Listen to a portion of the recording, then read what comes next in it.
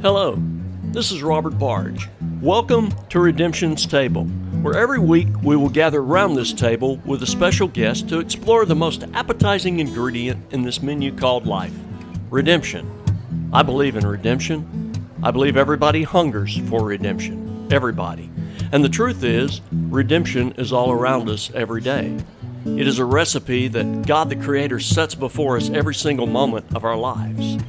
Unfortunately, so much emphasis is placed upon the bad, many have difficulty seeing, experiencing, and tasting the good. So I'm setting out on a journey, going table to conversation, to accentuate the reality of redemption in the lives of everyday people like you and me.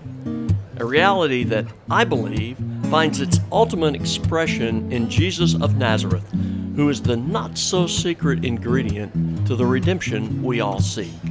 So, come hungry, join the meal, because party of redemption, your table is now ready. Hey everybody, welcome to the table once again.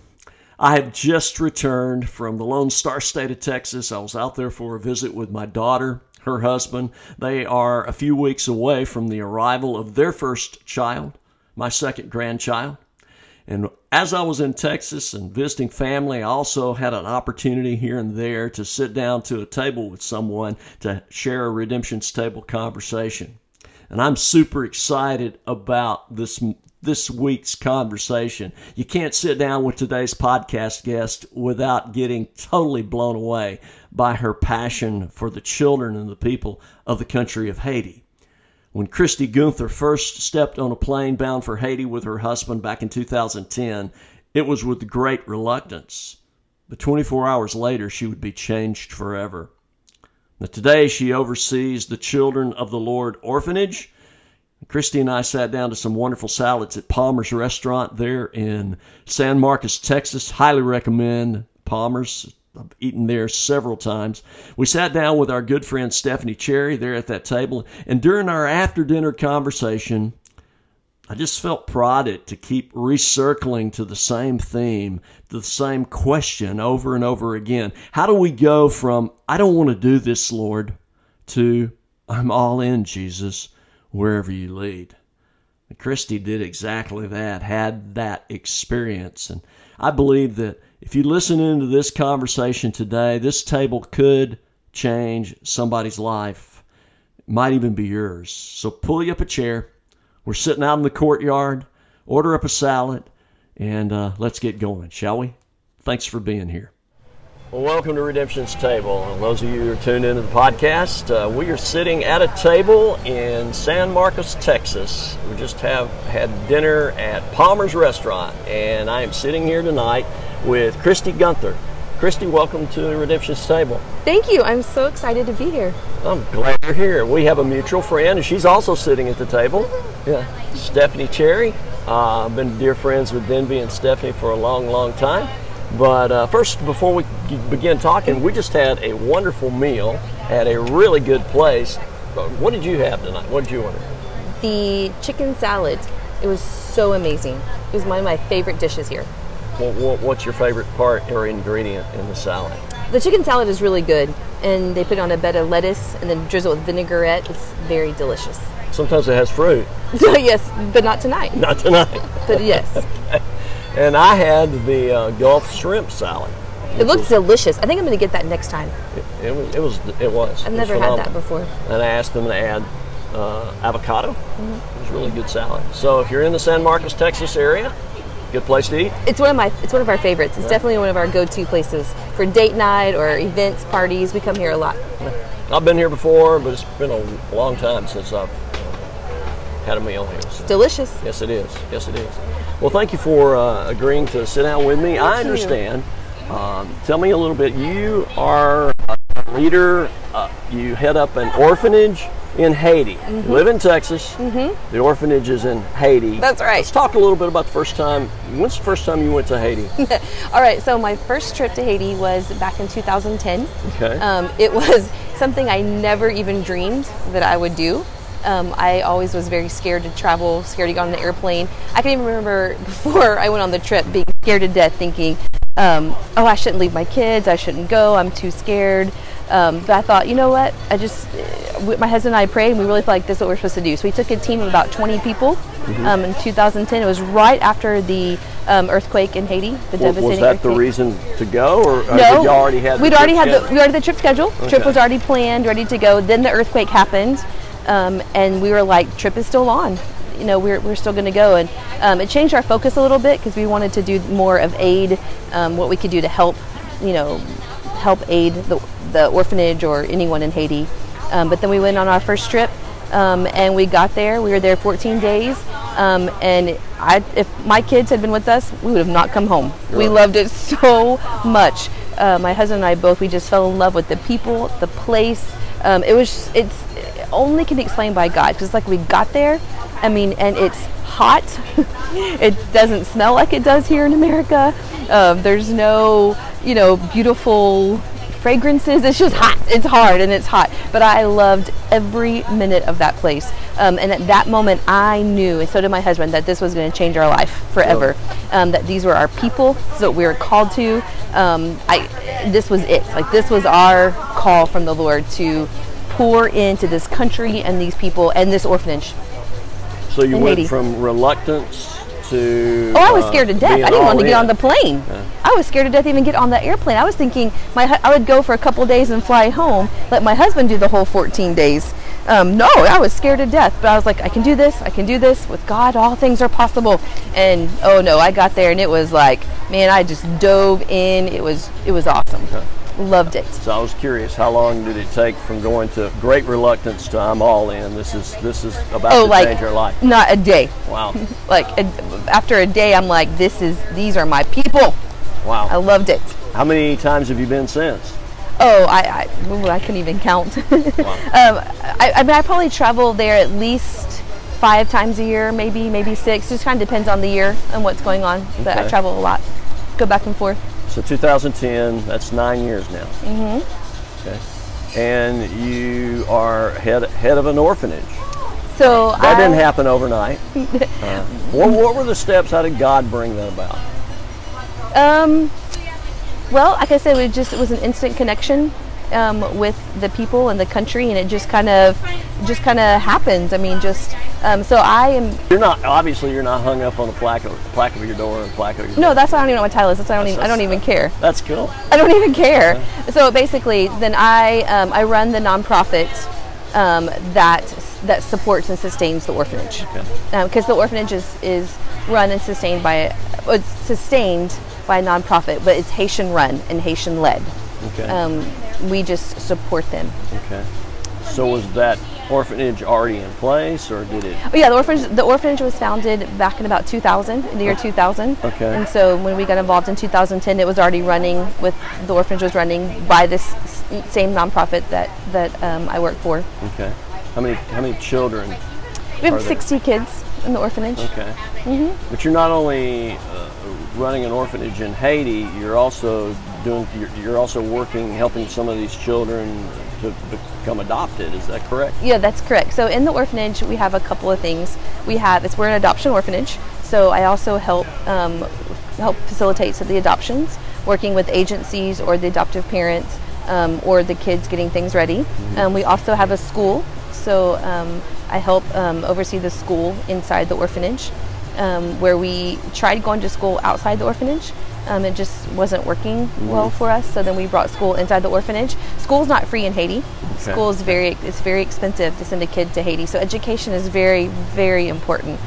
So I'm so proud of the school that we have inside the orphanage and where we've come with that, and the teachers, and just to see the kids actually reading now and learning and growing has been really neat. And then we also have a bakery on the grounds of the orphanage, and that's been really fun to figure out how to start a bakery and run a bakery, and it's incredible. My favorite thing about the bakery is that about 30 women come to the bakery and will buy bread to feed their families. Wow. To sustain them, so their kids don't have to be in an orphanage, that they can provide and take care of their family. And then we have a church. I'm so excited about our church. That's only been around a few years. We have a church that's on the orphanage as well. And I love this church. I love because we have street kids that come. We have another orphanage that comes to the church, and he just really focuses on the people in the area, just to really get them to understand Christ and grow in their relationship with Christ. I love being part of the church there and going to church on Sundays. Wow. So in Haiti. Now, And I do a women's conference. That's my other favorite thing. Okay. That's one of my favorite things. Every year in December, we travel to this place called Titaye, which is it's a good 30-45 minute drive from Port-au-Prince, and we do a women's conference for about 50 Haitian women from all over the area that come. And so for 2 days, we just love on them. We do crafts, lots of crafts. That's their favorite. Crafts and team building games or art stuff for them, and so for 2 days we just love on them. And my favorite way to explain the women's conference is one time a group of women were doing some crafts and our translator was talking to them, and he said, so why do you like coming to the women's conference? And they said, well, because for 2 days we don't feel like dogs. Like we're treated like we're like women with respect, and we're treated with dignity, and it's about us. We feel safe, we feel secure, we get food. They said that's the 2 most looked for days of their whole year are those 2 days. So I've been to Haiti twice, and the group that I go with, I've gone to, you're out of Port-au-Prince. I've been to Port-au-Paix. Had pastors' conferences and also ladies' conferences, and I've heard the ladies who teach the ladies' conferences talk about how in that culture, how the women are looked down upon, and just some of their challenges and their struggles. So it's awesome that you are being Christ in such a way, and it's so powerful compared to how life normally is, that they look forward to this for months. Yeah, it's one of my favorite things of the whole entire year, those 2 days. Wow. Yeah, I love it. It's so rewarding, and just to see them so happy, it's amazing. And which came first, because you run an orphanage, but you also have an adopted child from Haiti. Yes, we do. So on that first trip that we went in 2010, I just was looking around at these kids, and I thought, these are the sweetest kids. They're amazing. And found out it was an orphanage that does adoptions. Had never even dreamed of adoption. Had never even talked about adoption. Was not even something we even thought about. And during that trip, this one little boy did catch our eye, and I was like, he is so cute and so sweet. He was 6.5. And then funny story, but I asked the orphanage director, I said, oh, is he matched? And he goes, yes, with you. And I went, oh, no, we're just here to help you. We're called to serve you. Our job is to serve with you. And he was like, I think you should pray about this. And I'm like, I don't think I should pray about this. No, sir. So I came home, and my husband and I could not stop thinking about it, and we prayed about it. And we wondered things like, would he even want to be adopted? Does he even like us? Is it something could we even afford this? What do you do? I mean, so we decided, we prayed, and we decided this is what God's called us to do. We flew back to Haiti a few months later, and we asked him, we said, how old was he? He's 6.5. He was 6.5 at the time. Okay. Yeah, so we asked him, we're like, hey, Wilson, is this something that you would be interested in, us adopting you? And he's like, yes. We're like, all right, we're all in, buddy. And so it was the fight of our lives. I mean, it took us about at least 3.5 years. Wow. About 3.5 years to do the process, and then he came home 3.5 years later. Wow. And so he's 15 now. Doing amazing, fantastic, and I can't even imagine our life without him.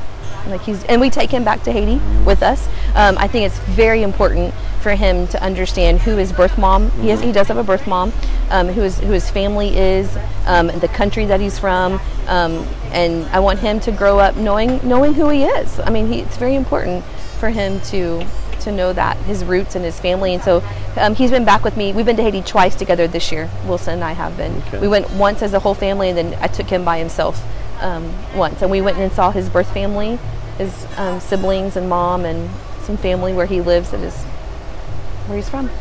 Somebody going through the adoption process, I've heard so many accounts of individuals, how long it takes, Yes. and what word of encouragement would you offer to somebody who perhaps was interested in adopting a child through your organization? Yeah, so I always tell people that adoption is probably the hardest thing you'll ever do in your entire life, but it's also the most rewarding. And so you have to remember that you are fighting for that child and their life, and it is a hard fight, but in the end, it's amazing. It's worth it. It is not an easy journey. Even when you get a kid home at the beginning, it's not an easy journey. The transitions, the adjusting, the new family that you're creating, it's hard. But now we're over 5 years into it, and I can't even imagine life, without him. Yeah. Did his enthusiasm ever waver during that 3.5 year time? I mean, you started engaging at 6.5, so he would have had to be 10 years of age. Did he ever give up? Did he ever think this is not going to happen? No, he really didn't give up. I mean, because he's seen this process many times, and he saw kids come, and he knows the process takes long. Now, did we get discouraged? Absolutely. Did we cry? Oh, yes. Did he cry? Many, many times, but never really discouraged. But we never gave up. We never ever lost hope, because we knew it was happen. We knew it would happen. Yeah. We just didn't know when. How many other children have you helped find families, help connect? Oh, I don't know. I couldn't even count. I don't know. A lot. A lot. Yeah. A lot. Really? Wow. A lot. Wow. Yeah. A lot. As Stephanie was telling me about you, one of the things that she said, I don't know if these were her words or your words as we talk. You're crazy in Haiti. Yes, I'm crazy. That's going to be the title of this podcast. You're crazy in Haiti. Yes, I am. And you were telling me an account of something that happened where you ran into some very powerful people, at least in their minds, until you got hold of them. Share a little bit about that, if you would. Yes, it was last summer when I was in Haiti. It was just I had myself and my 2 girls there. And there was this man who came who wanted to he wanted to shut the bakery down. Okay. So he came, he walked in the orphanage and put this piece of paper on the bakery to shut the orphanage down. So I was standing in the toddler room, which is the edge of the orphanage, and I looked out and I see all this commotion happening outside and all these people, and I was like, what is going on? So I ran out there, and they told me what was going on, and I was like, no. So that mama bear instinct kicked in, and it just came out. Once you get mama started, you can't stop mama bears. And so that mama bear came out, and I started yelling at them in Creole and in English, and I was like, get out of my orphanage, get out. And I am in the back of the crowd yelling, telling them to get out, get out. And this one guy came up to me, and he goes, do you know who you're talking to?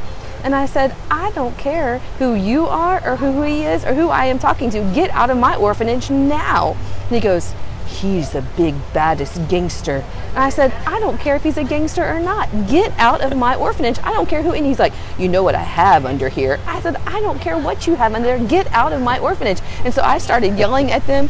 And I think it was freaked him out that I was doing some in Creole too. And I was like, get out now. And I was just yelling at them in Creole. And they listened to me. They all left. They left. And then they came back to me. One of the ladies that was there helping me yell, she came back. She said, do you know who he is? And I said, no, I don't have a clue. She said, he's a very, very, very big, bad gangster. And I went, so that probably wasn't a good idea. She goes, yeah, no, not a good idea. I said, well, I don't care. Don't mess with my kids. If you mess with my kids, you're going to get it. So then I really did have to lay low for a couple of days. I couldn't walk on the streets. I couldn't do anything for a couple of days. I kind of had to go into hiding for a little while, for a couple of days, just to kind of lay low. But don't mess with our kids. Yeah. We didn't want them to mess with our kids. That reminds me, Bob Goff's second book, Everybody Always. And he wraps up toward the end of that book talking about confrontations with witch doctors. Yes.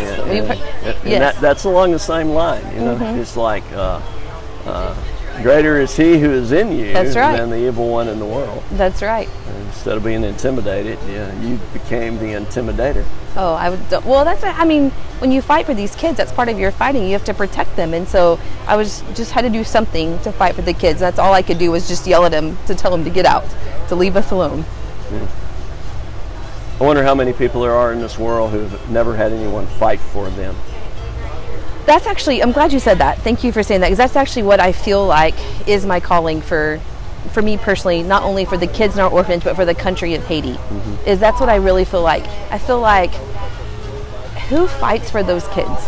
Who fights for that country? Who fights for I mean, all of them. It's not just the kids in the orphanage, it's all of the Haitians. It's the sweet ladies at the conference. It's the sweet friends that we meet on the street, the little boys on the street that run up to me and say, did you have a ball? Do you have a ball? Let me find you a ball for you to play with. I mean, that's what I feel personally is my calling. And then all of our friends that come along and fight with us. It's just, they're not forgotten. We don't need to forget about them. Like, God loves them. Let me tell you a story. This was on that first trip in 2010. Or maybe it was that trip. Maybe it was another trip. One of my first trips. I don't remember which one it was. The orphanage director said, oh, the Lord just told me that I need to take some food to this orphanage. He said, it's in a very dangerous area. He said, but I'm going to take some of our food and go over there. And I said, we don't have any extra food. Like, are you kidding me? I mean, no. And he was like, no, I really feel like God's calling me to do this. So I'm like, great. I mean, okay, just trust him, because in Haiti, they're so sweet, because if they have more than they need, they give it away a lot of times. So that's what he wanted to do. And I was like, okay. So we drive over to this orphanage, and on the way, we get close to this area, and they had the police had ski masks on because it was so dangerous. And there are guns everywhere, police everywhere. So we pull into this orphanage, and it just really broke my heart because they had I thought our orphanage had nothing. These people, which they do, but they had nothing. I mean, they really did. They had nothing. My heart was broken. And so we unloaded all the food, and we were hanging out and just with the kids and playing with them. We got in this big circle, and they were singing and they were talking, and it was just so beautiful. And that orphanage director gets up and she starts telling this, and she said these words that this has changed my life. She said, thank you for coming. She said, I prayed and I asked God for food, and she said God told me I will not forget you. And then we show up with the food. And so that story really changed my life, because I was like, I'm not going to forget you. And God doesn't forget this little bitty orphanage out in the middle of Port-au-Prince, Haiti, in the very bad part of town. He cares so much about them that he sent this group from another part, from Texas, all the way to Haiti to buy extra food, drop it off at this orphanage, and God doesn't forget about us. Yeah. The great lengths that he goes for us it's amazing. Yeah. He cares about us. A lot of people don't realize, I don't think, how close Haiti is to our country. I mean, you're talking from Miami to Haiti, what, an hour and a half at the most?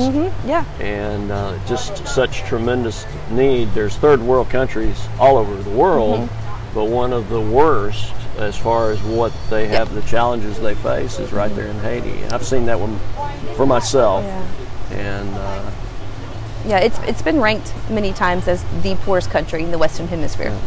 And would almost be may not necessarily be the closest we could help, but it's pretty close. I mean, it's, where do you see what you do in Haiti? Where do you see it going in 10 years? And I know God is sovereign, and God, we just take the steps. Like you just took the step to get on the plane, didn't, scared to fly, and then lo and behold, boom, look what God does. But has He given you a vision for what's coming the next 10 years? Yeah, so I get dreams and visions a lot of our future, and I dream of the people in our area, of the area that we help and stuff. I dream of helping them find jobs, creating jobs for them. Creating something sustainable for them to make a living. I dream about educating all of them in the area so they can get jobs too. I mean, trade jobs and education. I dream about expanding and moving to all over the area. I dream about expanding the women's conference, so it's not just 50 women, but more. I dream of the school being way bigger than it is now, because I would love our nannies' kids to be able to go to school there for free, because they can't afford education for their kids. I dream about the neighborhood kids going to school, the kids from the church going to school, just expanding God's kingdom through the Haitian people. One vision that I've also had many times is many times is that our orphanage will be a hub of ministries around the world. So like organizations will come to our Port-au-Prince, because where we are, it's just such a loving community. It's just so precious and safe in that sense, the sense of they're just so loving. Where ministries, well, people will come and they'll practice like marriage retreats. They'll get that knowledge, they'll get that safe understanding, then they can take that to other countries. Kind of like a training ground, like a battleground, training ground for people to go out to different places of the world, and then take the Haitians with them. Wow. So they can go and do marriage conference in, other countries, around the world. Wow. I have a huge vision, and I know that's going to happen one day. I know it. That has God written all over it. That has His fingerprints all over it, because that is innovative. That's at least beyond my little mind. That sounds like an outstanding vision. Oh, I feel it. I know it's going to happen.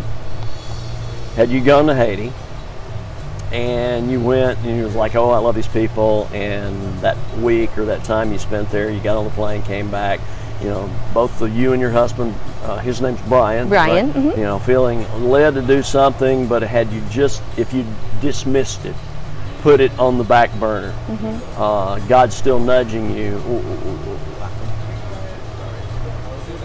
How do you ever stop and think, what if we had done that? When did God's nudge? What was the tipping point? It's just like, if I don't do this, I'm going to be disobedient. This would be a huge step of disobedience. Like before our first trip or after our first trip? Even before or after, when you realized, this is why I'm put upon this planet. A minute ago we were talking about, you said, I forgot exactly, I don't want to put words in your mouth. I just said, I quoted Eric Liddell. Yes. When he said, he was an Olympic runner, he said, when I run, I feel God's pleasure. Yes. And you were talking about Haiti with that kind of passion. Yes. When did it become your heart? What if you didn't follow your heart? And I'm talking about follow God's heart. Forget following our own heart, because we can all go astray with that. But, when did God, you hear what I'm trying to say? Yeah, I do. Yeah, so definitely. So before I got on the plane the first time, I was scared. I was nervous. I had to go get a passport to go. I never really traveled. So I would say definitely then it was not a passion. It definitely was just I had a passion for helping people. I love helping people. I love being in people's lives. I love ministry. So I was definitely excited about going and being on an international mission trip and serving. So I was excited, but it wasn't until I was in that country for a few days, and I was like, oh, if I don't continue this will be a complete disobedience. This is what we're called to. This is what this is our passion. This is it. And everyone's called to different things. Some people are called to take mission trips, or different parts of the world doing different things. But for us, for our calling, for our family, our whole entire family goes to Haiti. Our whole entire family is involved. This is what God's called us to, is to pour our lives into this country, into these people, into this group in Haiti for us. This is what we as a family are called to do. The same people, the same organization, the same orphanage, the same kids, which now that I've been going for so long, it's been so neat to hold babies. They were babies, and now I know them, as big kids, so it's been so neat to watch them, grow up. Some of the kids grow up, or watch the nannies as we all get older together. So it's been such a life-changing, it's really our passion. Honestly, I would say if anyone spends 5 minutes talking to me, Haiti is going to come up in a conversation. Wow. Because I pretty much eat, breathe, drink, sleep, dream about how I can help them all the time. So it's just a burning passion. You can see it. I love it. Yeah. I just love it so much. And maybe the glow will come through the earbuds or your radio as you're listening to this podcast. I just finished reading Erwin McManus's book, Seizing Your Divine Moment, and I've known of him for a long time. I just read the first book that I'd ever read of his, back about 3 or 4 months ago, and I've read 3 of his books back to back to back. But in the book, Seizing Your Divine Moment, he paints a picture in it. I think it's just true overall of individuals. He says people either, as they take a stand, they either have their weight shifted on their heels, or they have the weight shifted to the balls of their feet.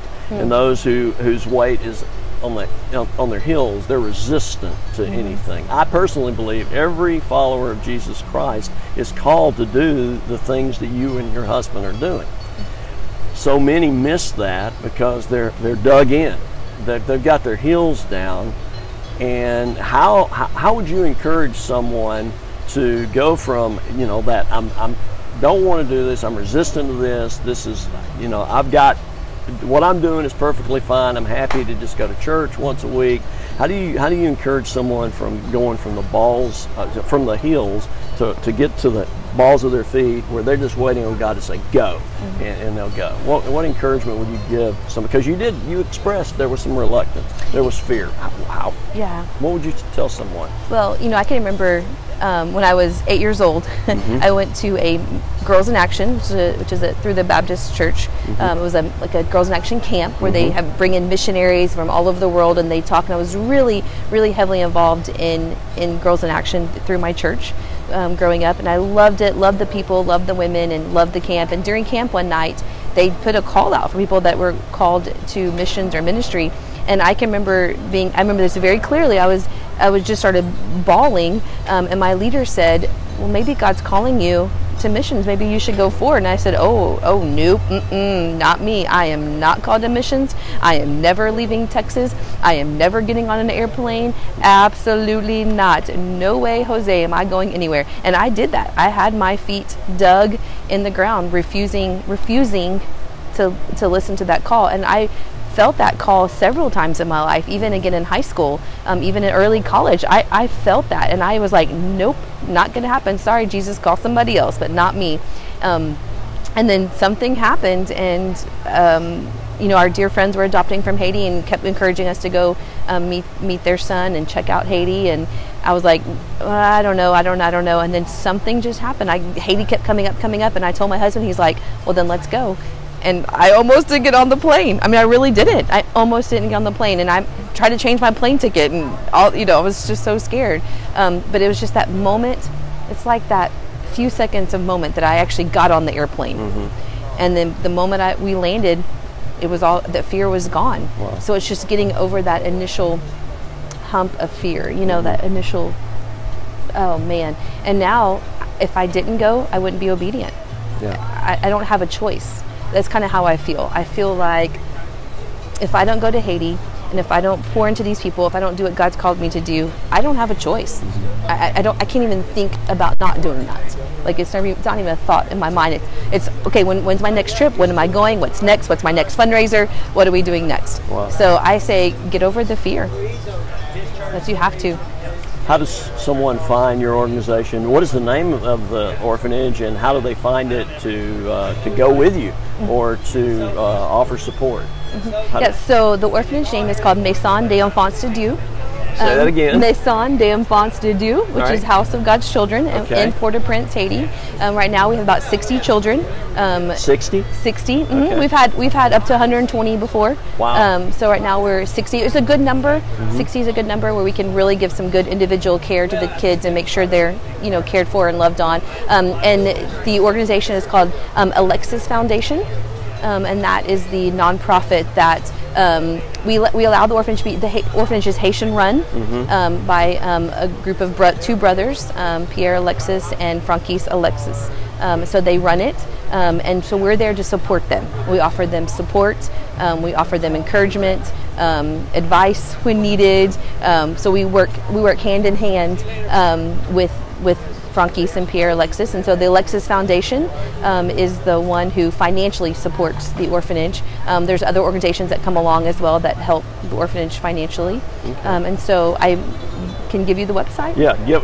We'll have the link, and it'll be there for wherever people are listening to the podcast. That would be great. So, every kid in that orphanage is just so special. They have incredible stories. I want to just one story real quick. There's a sweet little boy, and his name is Wilson. He has his arms and legs, he doesn't work, and he's so precious. But Wilson was found in the trash can right outside the orphanage. There's a trash ravine right outside the orphanage, and he was found there.